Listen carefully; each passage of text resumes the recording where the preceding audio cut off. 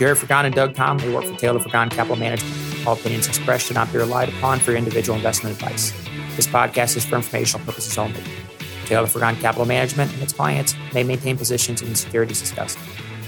If you're a Taylor Fergan client, please remember to contact Taylor Fergan in writing if there are any changes in your personal financial situation or investment objectives for the purpose of reviewing, evaluating, or revising our previous recommendations and/or services, or if you would like to impose, add, or to modify any reasonable restrictions to our investment advisory services.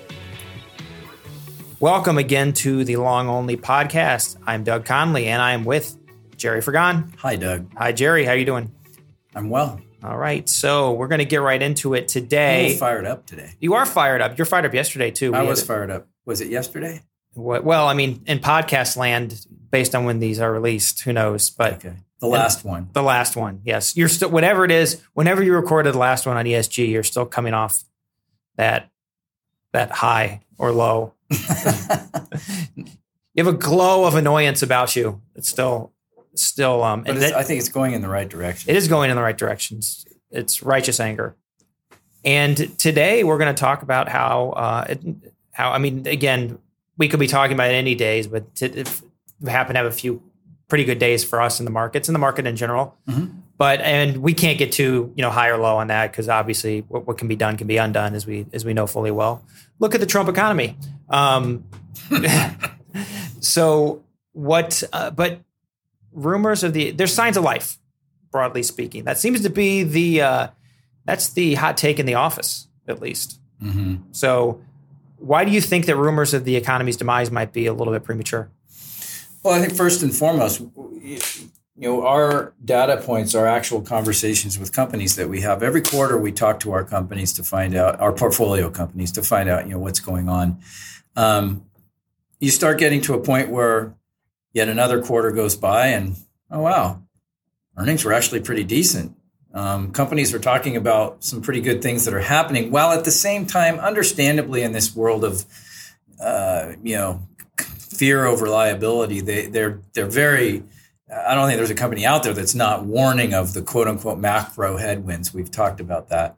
It's almost like a requirement that they underscore that and kind of downplay. Oh, things are going well, but look out for what's heading, the macro headwinds that we're about to face. But that's understandable. But it appears that we hear about those things, and certainly there's some indication of slowdowns, particularly in Europe, who has all but committed suicide because of their insane energy policies, and even they are now realizing that. May not work. Careful, we may take that as a challenge. Yeah. But, underlying it, it looks like things might not be quite as bad as everybody thinks. Now, before, we get jumped on with, inflation is, running amok, which it is. And, there's all kinds of bad policies. There are horrible policies out there. The fiscal policy situation is about as bad as it could possibly be. Or at least as bad as we've seen in a long time. And I don't think there's necessarily any help coming there, but it just coming from there anytime soon. But as we look at how companies are dealing with this, it just really highlights what we've said so many times over the years. Well-managed companies in front of fertile fields of future growth, to sound like a broken record, they figure out a way around. Dick Taylor's statement, "We get by in spite," was directly related to times like this. Powers that be are going to screw things up. That's what they do. And companies figure out a way around it. And that's what they're doing. And so I think that by no means are things rosy out there, but I also think there's a sign that things might be being considered as too negative, or that there's this fear of the next recession, if you will, is maybe being overstated. Well, you're not one to make market calls and things like that, and this is the low and things. That's not how we operate. But you have put your money where your mouth is, it seems, and we're a mid cap and small cap company. And when push comes to shove, that's where we gravitate towards. Do you think we're on the we're on the cusp of a really big shift away from the FANGs? Well, yeah. Look, we've always been biased to small and mid-sized companies. We won't avoid a large company if we think there's something unique going on there. But more and more, we're not finding the unique things in large companies. We're finding them in smaller and smaller companies. It's not by creed; it's by practice. It's by practice, exactly. And so it's always going to be that we're going to bias towards smaller companies. And look, just the law of large numbers. It's easier to grow a smaller company than it is a larger company. Now, that being said, we think that there is an inflection happening here where, and when you speak of the FANGs, I think now it's FAN MAG, what is it? Facebook, Apple, Netflix, I think Microsoft, Google, Amazon are all in there. Those companies we think might be running into some serious difficulties where they've been getting, and it's not just them, it's the extension of them to a lot of these companies that received massive amounts of funding as private companies from venture capital, funding losses. Now, granted, the ones I just mentioned are not necessarily all losing money. In fact, some of them are not. However, there's this bloated infrastructure, particularly labor infrastructure, where these companies have paid massive salaries to people, frankly, who in a lot of cases, it's a question out there: what are they really doing? We've heard some of these stories out of the social media companies of people who have been, quote unquote, working from home. And we really hammered on the working from home to some extent in our last podcast. But where these people are supposedly working at home, and you hear, stories of, well, yeah, I've probably worked 4 days out of the last month. I think that's these companies are starting to buckle under that pressure. And there's signs in the marketplace that smaller companies who haven't had that bloated infrastructure, and by the way, has suffered under the inability to find help because of the ridiculous amounts that these companies were paying certain employees, that now that's starting to come home to roost. And those companies that live in the real world, those smaller companies living in the real world who have stayed sane in their expense infrastructure are now in a position where they're actually able to charge less for their products and services than some of the big companies, which, lo and behold, that's a real departure from what we've been seeing and experiencing, frankly, over in recent years and the last couple of decades, for that matter, where these larger companies with these digital global footprints supposedly were able to, we're supposedly able to just destroy their smaller competition because of their efficiencies. Well, it turns out they may not have been all that efficient, particularly when it comes to the infrastructure for labor. So we think that there are signs that smaller companies that are not caught up in the wokeism of these large companies, for one thing, and we hear that all the time from them. Actually, let me rephrase that. We don't hear about that kind of stuff from them. That's relegated to these kind of larger than life gigantic companies that supposedly can get away with thinking these great social thoughts in the real world where business really happens. And by the way, most of the economy gets driven by these smaller companies. I don't care what anybody says. Most innovation is happening in smaller companies. Most employment is with smaller companies. Those companies we think now are really starting to shine, and that's really kind of oxymoronic because I don't think most people think that's the case. Look, and it's another sign of the greatness, frankly, of business being able to get by in spite and well managed companies functioning in an environment where you would almost think, if you look at from a policy standpoint, that policymakers have been doing everything possible can to destroy small businesses. Whether that's the case, I mean, I don't necessarily think that that's the case, but by their actions, thinking they're doing good, they're hurting these companies, and yet these companies are figuring out a way to not only get by, but in some cases thrive. Well, one of the big ironies of the market is that things turn when you least expect them to. That's why they turn. I mean, that's why you bottom out, because it can't get any worse, so it starts getting better. And one of the things you were talking about with our director of institutional sales, James, was the fact people are starting to ask for bonds now. Yeah. The discussion about bonds is coming into the equation more. I had a question about inflation protected securities yesterday. And so, yeah, that's kind of the sign that, maybe we're getting to the point where quote unquote risk assets have kind of had the pounding has been so relentless that now we're getting to the point where, people are just talking about, how can I be in something that's quote unquote safe? Well, the answer is you never can. But, usually when those kinds of things happen, it's a sign that there's another inflection point. And so, yeah, I think we it's getting a little bit long in the tooth. I said this, as recently as yesterday and as long ago as a few months ago, frankly, that to our research group, that I think we might be starting to see the beginnings of the end of this drudging that some of the best growth companies in the world, frankly, have been getting hammered with. And I think the signs that might be the case is even stronger now. Look, I don't think this is going to, and I don't think it's going to be an immediate step back, and I don't think that would actually be a good thing. I think it would be fine for us to spend a year or more kind of just building this base, a little bit of back and forth, and allow these companies to prove yet again that, when they're growing their revenues 20, 30, 40, 50, sometimes 60%, and more, and are proving that is actually where the growth is, that eventually the fundamentals do kick in. I've said so many times, as crazy and inefficient as I think the market is on a short-term basis, over time, the fundamentals will shine through. And if we're in the right companies, if you own the right businesses, the ones that are able to continue to innovate through these kinds of environments, then the prices are going to take care of themselves.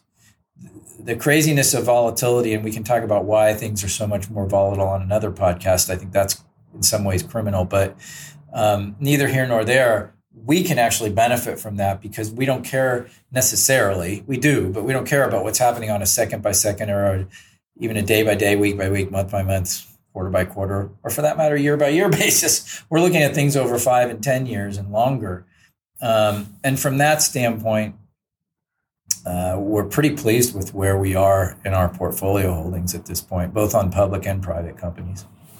You would think that of all of the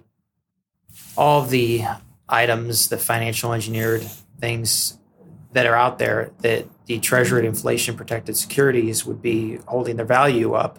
And they are. And so, but they aren't, some of them are, I'm looking at I've seen some things that they're still losing money depending on kind of how you look at it.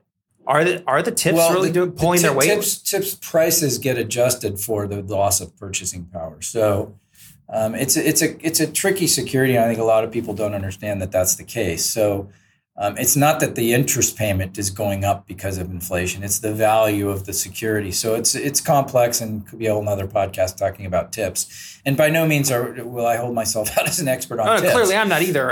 But it just seems like they aren't doing what you'd expect them to do right now in terms of protecting you from the inflation. No, prices have gone up, and I think that's part of the reason why it's questionable as to whether is it time to be jumping all in on tips because they've had that now. They've had some increase in the value because of because of their adjustment to price due to loss of purchasing power. You heard Jerry say go all in on tips. Well, but there's cross currents on that because meanwhile, the dollar against other major foreign currencies is rallying like crazy. Not because we're doing so great here, but because they're doing so much worse as far as the way they've been managing their system. So it's not necessarily a good thing to be the best in a portfolio of horrors. But that's kind of where the U.S. dollar is right now versus most other major foreign currencies because they've just been handled so much worse than ours has, if that's possible. And apparently it is. Well, one of the things, just something you thought of, or I thought of when we were talking about the FANG stocks was, this is a complete aside, but back when the FANGs were just the FANGs. Yeah. I remember hearing. Which originally was Facebook, Apple, Netflix, Google. Yep. I think. Yep. Yeah. And then they, an investor bought actually a stock called FANG by mistake. Thinking that was what we should be buying as the FANG. I don't know. For all we know, it might have done better than what the regular banks. It was definitely more morally run. Yeah. I can tell you that without even knowing what it is. So if it weren't for policy and the lack of good policy, what would you be talking about right now? Well, what would your focus be? I mean, right now, that's tending to gravitate. A lot of our concern is the bad policy that the governments are doing. Well, and I think that's what I'm saying is really what we should be focusing on is, minimally invasive procedures and in the medical world, the medical devices that are doing those types of things, blockchain and distributed computing, displacing centralized controlled public cloud companies, the life after Google, the continued amazement that we have for certain companies that are able to, in the consumer discretionary space, that are able to grow in really unique and innovative ways. You'd think that sector or that realm of the marketplace would be kind of washed out by now. I mean, hasn't everybody come up with every new fandangled way to run a retail operation or whatever? But it amazes us that we still come across companies that do things, quite uniquely, in quite innovative ways to be able to sell their product and service. The digital transformation narrative, where companies that were non-technology companies adopting technology, that's one of the biggest software stories out there, is how software companies that are helping non-technology companies go through the process of, shall I say, digitizing their business is a major theme. So those are things that we have been focused on. There's been a major distraction in the last few years with all of this policy stuff that's gone awry. But it's time to really focus back on that, because eventually those things will come into play. And as long as we've stayed focused on those types of narratives that seem to really have taken hold and are coming to fruition, the better off we're going to be. If we were to be suddenly taking our cue from, the Fed of all crazy things, or policymakers and what they're doing in DC or any other capital in the world, we'd be in big trouble. And if we were merely focusing on the day-to-day machinations of the market or the stock prices of those companies that we are in, and start thinking that we need to trade based on the movements in stock prices, that would be a death sentence. So staying true to the discipline, staying focused on those narratives that looks like not only have a great future, but that's starting to happen right now, and it is happening. Not just starting; it is happening. In some ways, it never stopped. At the risk of sounding like a fad investor, what does this mean for crypto? I think the shakeout that's happening in crypto is another healthy kind of wringing out of the excesses. What we saw happen in crypto over the last couple of years is that the institutional, quote unquote, institutional investing world got into crypto. And, it's a little bit of a be careful what you wish for. You want that institutional acceptance to be able to, make it a legitimate long-term story. However, we find out more and more that the institutional investors are the most fickle in some cases. And I think a lot of folks didn't have any idea why they were even playing in that crypto world. The underlying, as I mentioned earlier, of distributed computing, blockchain, all the promise of what that means from the standpoint of squeezing intermediary costs out of the system, of providing higher layers of security and transparency, those are all still in place. And so I think crypto will come out just fine on the other side of this. And I will note that there's going to be a few winners in this. It's there was thousands of tokens, and probably will be thousands more, maybe not, but could be thousands more. I mean, at the end of the day, it's probably going to come down to a handful that provide really valuable platforms to be able to drive this new ecosystem. And more companies are going to be adopting strategies around this, just because it makes sense. I mean, it's a furtherance of the life after Google. I mean, this is enabling. I hate using this term. I wish we could come up with another one, and there probably is another one. We'll have to think about it. But the democratization of just about anything and everything out there, from the standpoint of removing an intermediary that's been a block in the way of, let's say, artists, designers, creators to be able to get their products and services out there to the world. Blockchain and distributed computing provides a path to that. I can finally get my poetry out to the masses. You might be able to, and benefit from the long tail. Exactly. And we just always expect it to be easy. And I think that, I know I'm as guilty of this as everyone else. It's not like I've been loading up on crypto. I certainly haven't sold any. But how easily can you just see someone, the masses, kicking themselves over this long buying opportunity for crypto? I think, and then we can just see it.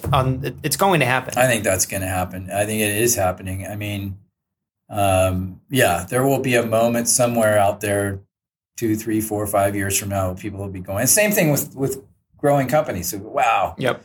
What a time it was during that debacle to be accumulating. And that's one of the reasons why I kind of hope that we don't see a massive, complete, dramatic turnaround, although it's entirely likely that will be the case, because I'd like to be able to see a period of time where we can accumulate some of these assets.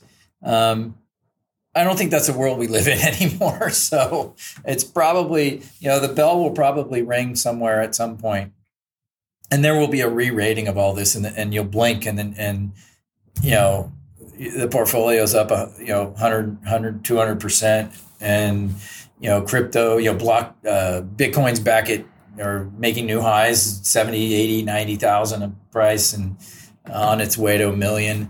And, we'll look back and go, wow, that was a heck of a spot to be entering all these different narratives. The only thing that doesn't change is it's just never easy. So I shouldn't say never easy. It's not. It eventually stops getting easy.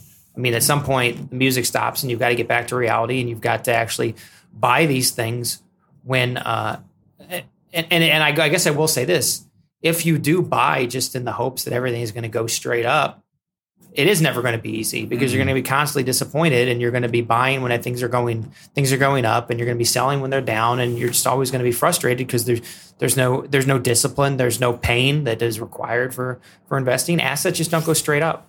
Well, they don't. And I think that the perception on the part of the investing public, who might use people like us as a path to figuring out what to do, have this misconception that somehow, just because we buy it today, that means it's going up from here on out. I mean, that's not the way this works. There are times when things are particularly on sale, and it's more obvious. And I think this is probably a time like that. That's not to say it's going to immediately turn right back, like I said. And it may take a little while, and I'd be fine if it did. But the idea that somehow, we know that because, we can buy it today and we know that we're on the path to success immediately, that's just not the way it works. Again, if it were that easy, we wouldn't have a job. All right. Well, I think that brings us to the end of this episode. And as usual, you can find us at taylorforgone.com. Rate us on iTunes. We appreciate that. Subscribe. I actually spent some time getting the subscribe button on our company's website. So are we going to do a podcast on like rock and roll or something? Or you mentioned something like this once, and then I said, yeah, let's do it. You said college football, and I said, okay, let's do it. And then you said, I don't know if we can tie that in. Is there still college football? I mean, not as you know it. When does college football still exist? I was in Austin this weekend, as I said the last podcast, and while I was there, the UT, like every other school, had its first game of the season, and the quarterback got his car towed during the game. Now, the difference is his car was an Aston Martin. Oh my gosh! So and you can be for college football, exactly, and he could be public about it. You used to have to, at least if they had an Aston Martin, you had to hide it at least a little bit, at least from the press, or at least you had to be on good enough terms with the press that they couldn't talk about it. And the uniforms are still there. So we'll see. All right. Well, we will see you next week on the Long Only Podcast.